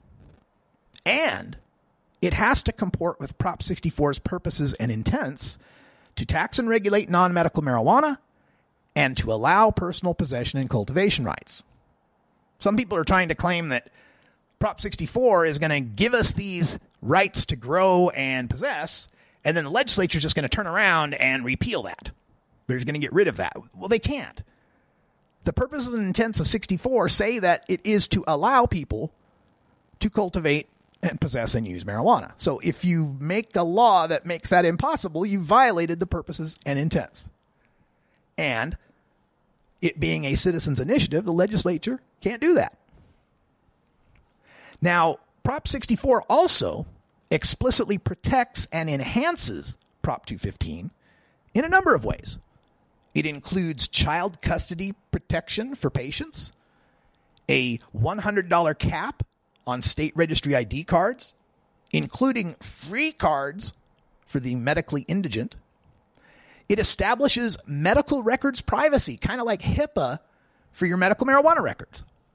And Prop 64 explicitly guarantees that the new limits, regulations and licensing that are applied to non-medical marijuana do not apply to Prop 215 patients. So when they're trying to say, oh, well, I can grow 99 plants and Prop 215 is going to limit me to 6, no. The limit of 6 is for non-medical cultivation and shall not be used to infer, amend, or change your Prop 215 growing rights. See, what's happening is that most of the people angry at Prop 64, what they're complaining about is the elimination of their collectives and cooperatives, their dispensaries, the model that they've been using in their quasi-legal medical dispensary system. But this is a case of misfocused rage because Prop 64 doesn't eliminate the collectives and cultivation or cooperatives. The Medical Cannabis Regulation and Safety Act, the McCursa law that was signed last year, does that. Prop 64 doesn't affect that. That's already been affected. Now, this leads to another myth. When you tell them this part, they'll say, but Prop 64 locks in McCursa, so it can't be overturned. Well, this is kind of a Hail Mary pass on their side, because the fact is the McCursa law, the Medical Cannabis Regulation and Safety Act that was signed last year, is the law now. It is the law, and it is compatible with Prop 215, so there's no way to overturn it. This fantasy that you're going to get it overturned is just that. The theory here, this is the way their operating theory is that McCursa was passed by the legislator, so it's a legislative statute. Prop 215 was an initiative passed by the people. And under California's Constitution, only the people can modify a citizen initiative. The legislature can't, unless the initiative says they can. So the theory here is that any day now, somebody's going to file a lawsuit that claims the new McCursa laws violate the intent of Prop 215, the citizen initiative. And the courts will agree the legislature overstepped their bound and violated 215. So then the courts will render McCursa invalid. And then that will bring California back to the early days of unregulated Wild West style medical marijuana collectives that are still banned throughout many parts of the state. But, they say, if we pass Prop 64, since it's a citizen initiative, that's going to elevate McCursa from the ranks of legislative statute to citizen initiative. And that'll be something the courts can't find incompatible with Prop 215. You got that? I mean, seriously, this is why they want you to reject legalization, for at least another 4 years, folks. Let's be realistic. They want to reject legalization for at least another 4 years on this theory that a lawsuit might be filed that might win and might overturn recent laws, so we might go back to the exact lack of regulation that started this mess in the first place. Well, here's the problem with this reasoning. They're pinning their hopes on a misunderstanding. There was a case in California called People v. Kelly, the California Supreme Court, that determined that all Prop 215 does is protects the rights of patients to personally possess and cultivate marijuana and infers a right to transport it. And the problem in People v. Kelly was Senate Bill 420, which was written to try to bring some regulation to the statewide kind of dispensaries that it's set up, also established an artificial limit. It said that you could have up to 8 ounces of marijuana and I don't remember, was it 6 cannabis plants? I can't remember exactly, but it set up some limits. And the Supreme Court in People v. Kelly found that you couldn't do that. SB 420 couldn't do that because that was setting a limit on how much medicine you could use, and Prop 215 doesn't have a limit and says any amount that your doctor says is medically necessary. That was a conflict, and so that limit could not stand. And in deciding that, the court established that all Prop 215 is doing is giving you this right to possess and cultivate. Nothing in Prop 215 set up any sort of commercial regulations. These collectives that they are upset about losing were established by Senate Bill 420 and now have been superseded by McCursa And that all has to do with the commercial medical market. So MRCURSA can't violate Prop 215, no matter whether Prop 64 passes or not, because MRCURSA doesn't infringe on those essential possession and cultivation rights in Prop 215. And it doesn't set any fixed personal limits for medical consumers that have been unapproved by the voters. All MRCURSA does is regulate the commercial market that it replaced in SB 420. There's nothing for it to conflict with 215. MRCURSA is here to stay, whether we pass Prop 64 or not. So, trying to pin your hopes on whether or not a lawsuit might rescue you and might get rid of a law you don't like is pretty thin ice to be standing on when we're talking about 8,800 felony arrests a year in California. When we're talking about people that are still sitting in prison right now for their marijuana crimes who could be set free if Prop 64 passes. We're talking about telling those people, sorry, you've got to remain criminals. You've got to stay in prison because we don't like the taxes? Maybe you could do that, but I sure could.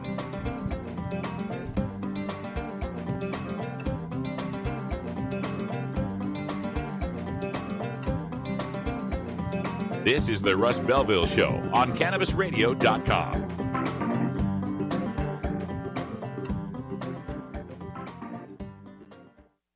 Earn your PhD in THC monetization with CannabisRadio.com. Don't be late.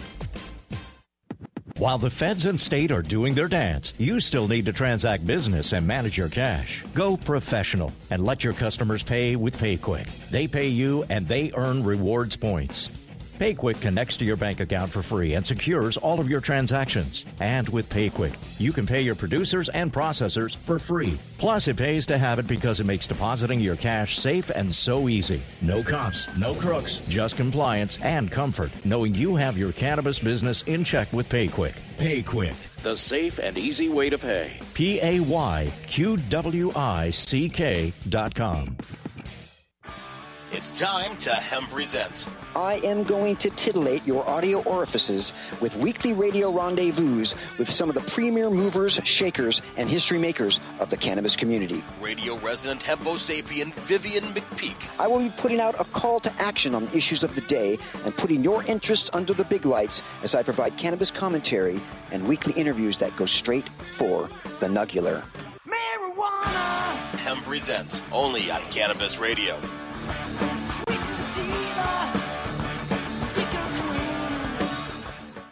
You're tuned into the Russ Belville Show, the voice of the marijuana nation, only on CannabisRadio.com. Hey everybody, it's Radical Russ here from 420 Radio, inviting you to be like me and get your ink done at Lucky Horseshoe Tattoo, Fort Worth's most female-friendly, clean, sterile, awesome tattoo shop. Thomas and his crew are true artists who can design you a custom piece or use a design you bring in. Lucky Horseshoe Tattoo also offers all styles of tattooing as well as piercings and all-around fun. In the DFW area, stop by Lucky Horseshoe Tattoo and tell them Radical Russ sent you. Trust me, it'll feel awesome.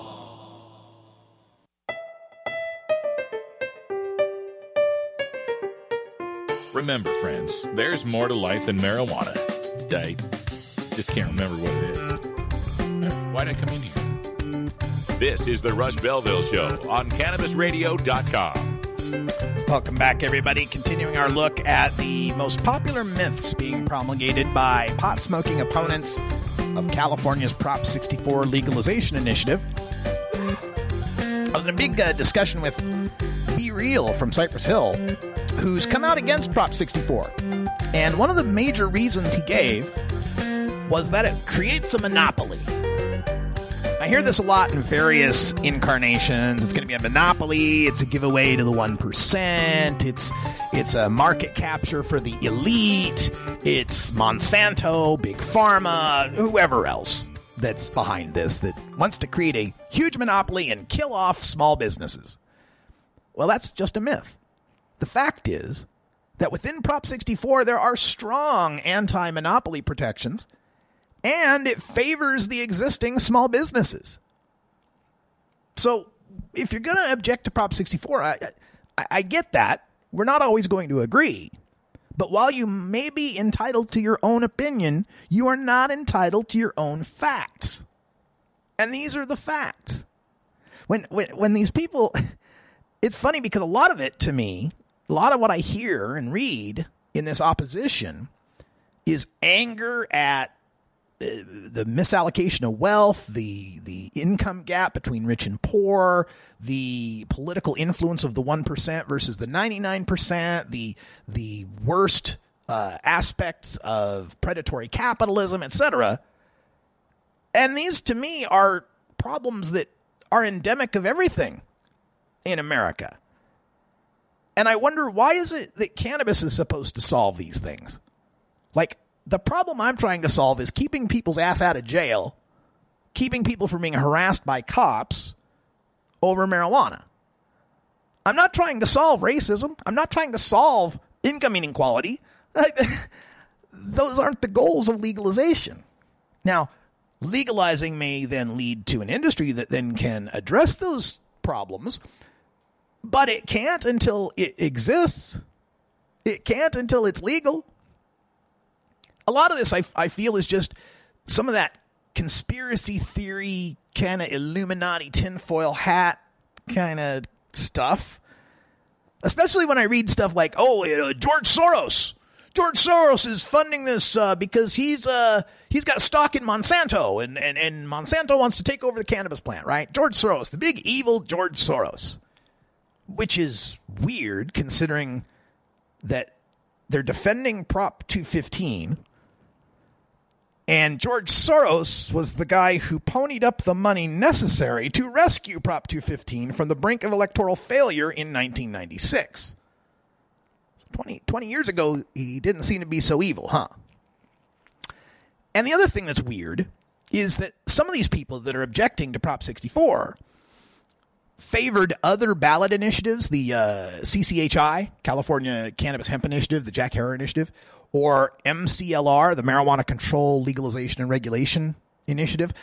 Neither of them made the ballot. Neither of them ever make the ballot. They don't even gather half the signatures they need. But what's weird is that if you look at those two initiatives, they have far fewer protections against corporations dominating the weed market that Prop 64 has. And in those two initiatives, they trust the legislature to set up the fair and equitable licensing procedures. The same legislature they say is going to be evil when it comes to distributing the taxes or regulating medical marijuana or any of these other things. They're this evil, untrustable body in Prop 64. But in CCHI and MCLR, hey, yeah, go ahead, make up all the regulations you want for the market. So that's a little disingenuous to me. Now, let's talk about how Prop 64 encourages small businesses. The fear here is, it's going to be big business, mega market, Walmart of weed, right? Well, the first benefit for small businesses begins with the licensing. In Prop 64, it specifies that priority in licensing will first go to the existing medical marijuana businesses until 2020. Now, they're going to start the licensing in 2018. By 2021, we'll have some of these, the licenses will be opened up for everybody. So there's a 3-year head start for all the existing small businesses, the existing small growers, the small retailers, the small processors, to get their piece of the recreational pie before any of the big players get involved. And within Prop 64, as they're giving those licenses out, the regulators that give those licenses have the discretion to deny licenses if they lead to unfair competition or monopolistic practices. There's no such protection in CCHI or MCLR like that. Prop 64 also removes a requirement that distributors have to be independent, so there's more opportunities for small business. And Prop 64 allows for vertical integration. That means you can have any of the licenses or all of them, except tester. If you're a tester, you can only be a tester, which kind of makes sense. But if you want to be your own grower, your own processor, your own retailer, you can do that. And you can do that through what they're adding as a micro business license. And the micro business license is perfect for the small grower wants to grow boutique buds, process them himself, and then sell them. That will be available. That kind of micro business, that doesn't exist in CCHI or MCLR. And Prop 64 has a residency requirement that lasts through 2019. So we can't have the big out-of-state carpetbaggers immediately jumping into the market. And it removes restrictions against licensing folks who have gotten previous marijuana or some drug felonies. Right now, there's prohibitions against drug felons getting licensed. And, of course, Prop 64 has a moratorium on the grows larger than an acre, the mega grows, until after 2020.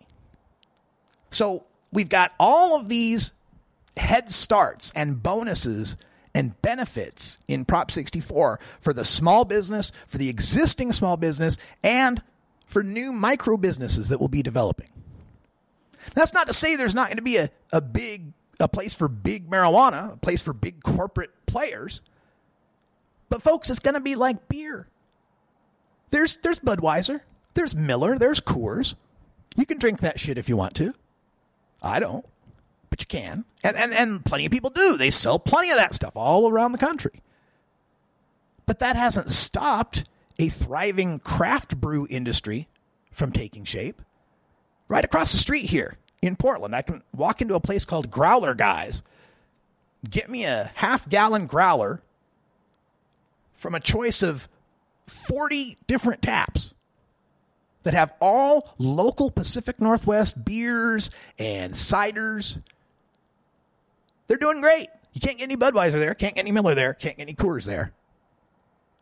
So I'm not worried about this big marijuana, this big corporate marijuana that everyone's talking about, because this idea that these corporations that are trying to make money, trying to make a profit, are going to come in and mass produce shitty, swaggy weed and expect to survive in the marketplace when they're going to have to be competing against not only people's own home grows and the existing medical marijuana system, but also all these other newly licensed people that are going to be competing with them. Competition's only going to make the weed better, not worse.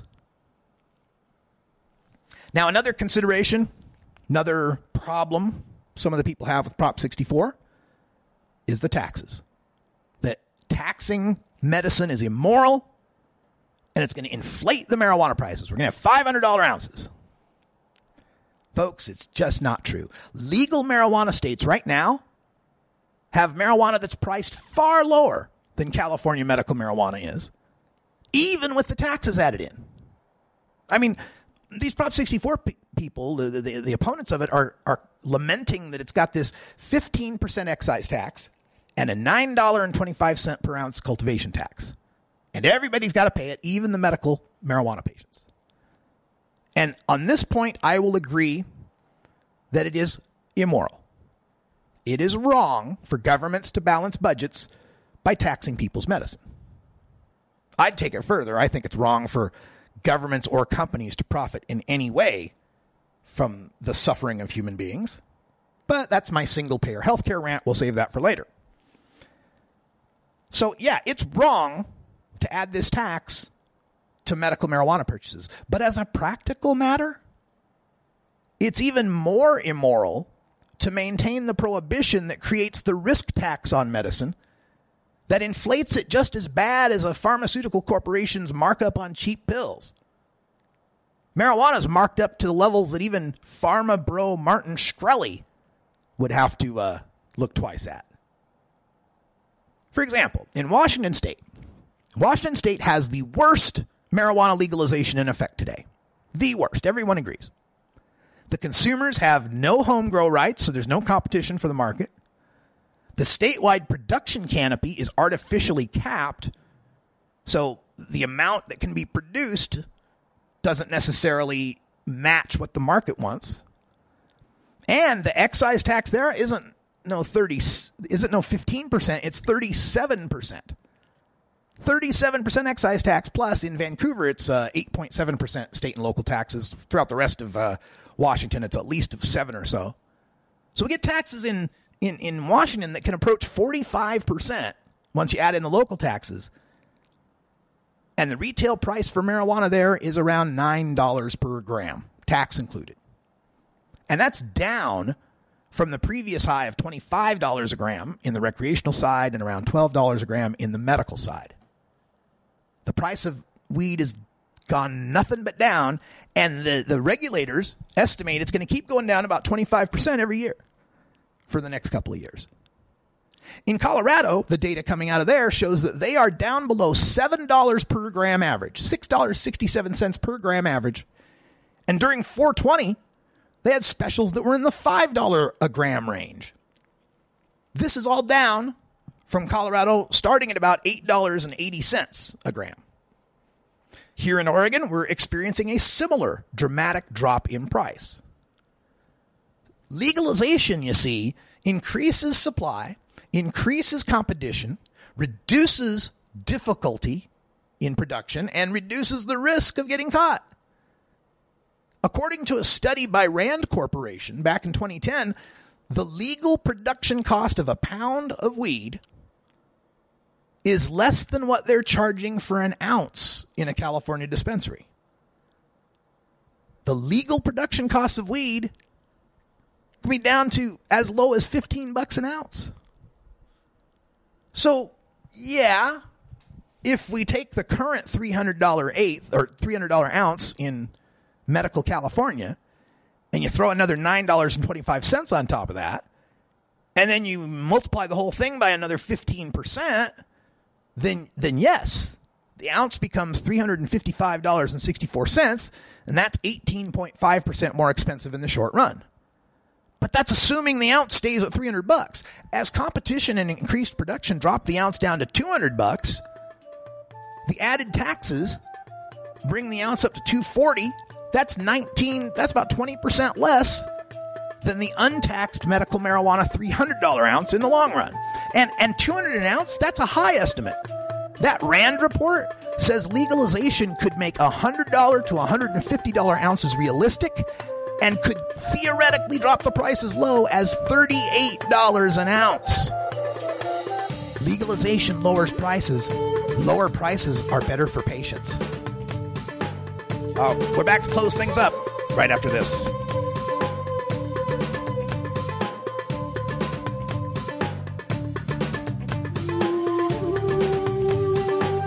This is the Russ Belville Show on CannabisRadio.com.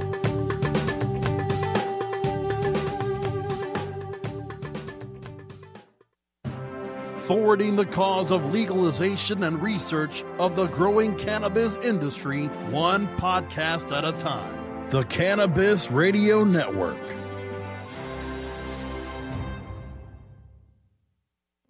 Mindful of sustainable practices and limiting their environmental footprint, Sansal Hemp is always grown outdoors, as nature intended.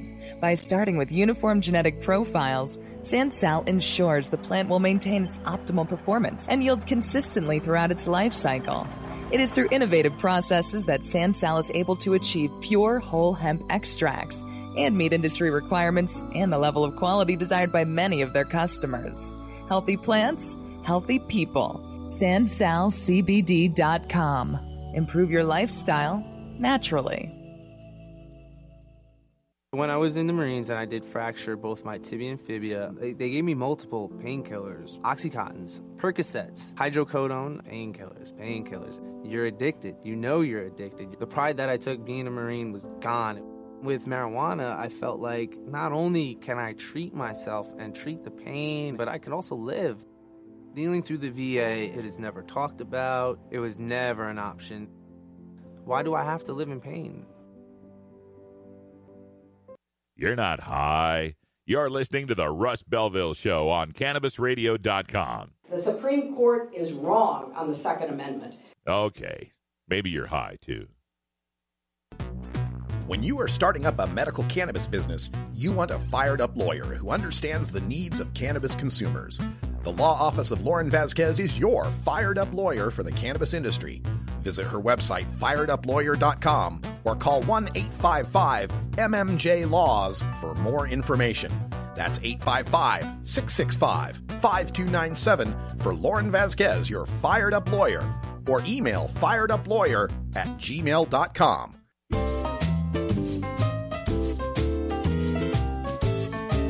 Pod 2.0. It's not your father's Woodstock weed. This is the Russ Belville Show on CannabisRadio.com. All right, welcome back, everybody. As we close up shop here, just a couple of thoughts. First of all, on the tax thing that we just talked about, the thing about taxing the medical marijuana patients in California, I agree that it's immoral to tax them. But here's the practical problem. California's medical marijuana law is so lax, anybody can get a recommendation. All you got to do is lie to a doctor about your rest anxiety syndrome or your want to shop at a pot shop-itis, whatever mystery malady you might have, and you get your card, right? So if we set up Prop 64 to have this 15% tax plus $9.25 an ounce, but we only charge it to the rec people, who's going to remain as a rec person? Who's not going to go get their recommendation to get their tax break? And if enough people did that to avoid paying the taxes, then Prop 64 doesn't bring any tax revenue, doesn't bring enough money to pay for itself. And then people say, oh, legalization's a failure. Didn't work. You promised all this tax money and didn't come in. So, to me, it seems that if you want the patients to be exempt from the taxes, you're going to have a more strict guideline as to who can get a recommendation. Because the general public, they're probably cool with the idea that the cancer patient or the AIDS patient shouldn't have to pay taxes on weed, but when they see the 20-year-old skateboard kid who's got anxiety and he's moshing at the Cottonmouth Kings concert, I think they want him paying taxes. I don't think they think he should get a medical deduction on his taxes for that. And I know this pisses people off when I say this kind of stuff, but our perspective on what is or is not medical is the minority perspective. The majority of the voters out there, when they think of medical marijuana, they're thinking of seriously sick and injured people using cannabis as medicine. They're not thinking of just, I use it for wellness. It helps my anxiety. I go to sleep better. Even though I'll agree, those are perfectly valid medical reasons. But again, it's not what we think. It's what is the perception? What is the framing? How does this appear? So if you ask me, the 15% tax that patients have to pay in California, that's the surcharge for the ease with which you can get a recommendation. In almost every other state, you've got to collect medical records for the past 3 years. You've got to go to a real doctor and have a real exam. You've got to pay the state a whole bunch of money for a card. California patients aren't paying that expense. They pay $30 at the Doc in the Box and boom, they're done. And again, I'm going to get some hate mail on this, but I think in the long run, you're going to see far cheaper weed through legalization than you will through medical marijuana. And this leads me to a note I just got in email. Apparently there's this event going on being put on by a lot of the Jack Herer Initiative people. And it's going to feature Dennis Perrone and who else is going to be there? John Entwistle, two of the 215 authors in Santa Cruz. And they're going to have a kind of a teach-in to defeat Prop 64, why it's bad for medical cannabis patients and recreational users. And it's Buddy Doozy will be there. He is the one of the proponents of the CCHI. And, of course, he says this is designed to destroy Prop 215 and allow large corporations to take over the medical cannabis industry, and it's just terrible, it's terrible, it's terrible. And Michael Jolson from CCHI says, quote, "The Adult Use of Marijuana Act, now known as Proposition 64, was force-fed to us by the billionaires who authored it and without input from the larger cannabis reform community." Well, they didn't ask us. 2018 is just around the corner, and we shouldn't rush to legalize the recreational use of cannabis at the expense of medical cannabis patient rights. Instead, we should enact legislation that simultaneously protects Prop 215 and entirely ends the prohibition of the cannabis hemp plant. End quote. Sure. I'm with you there. That's a great idea. So, how do we do that? I imagine we have to get an initiative on the ballot, don't we? And to get an initiative on the ballot, we have to have some money, don't we? And who's got that money? Because I know CCHI doesn't have it.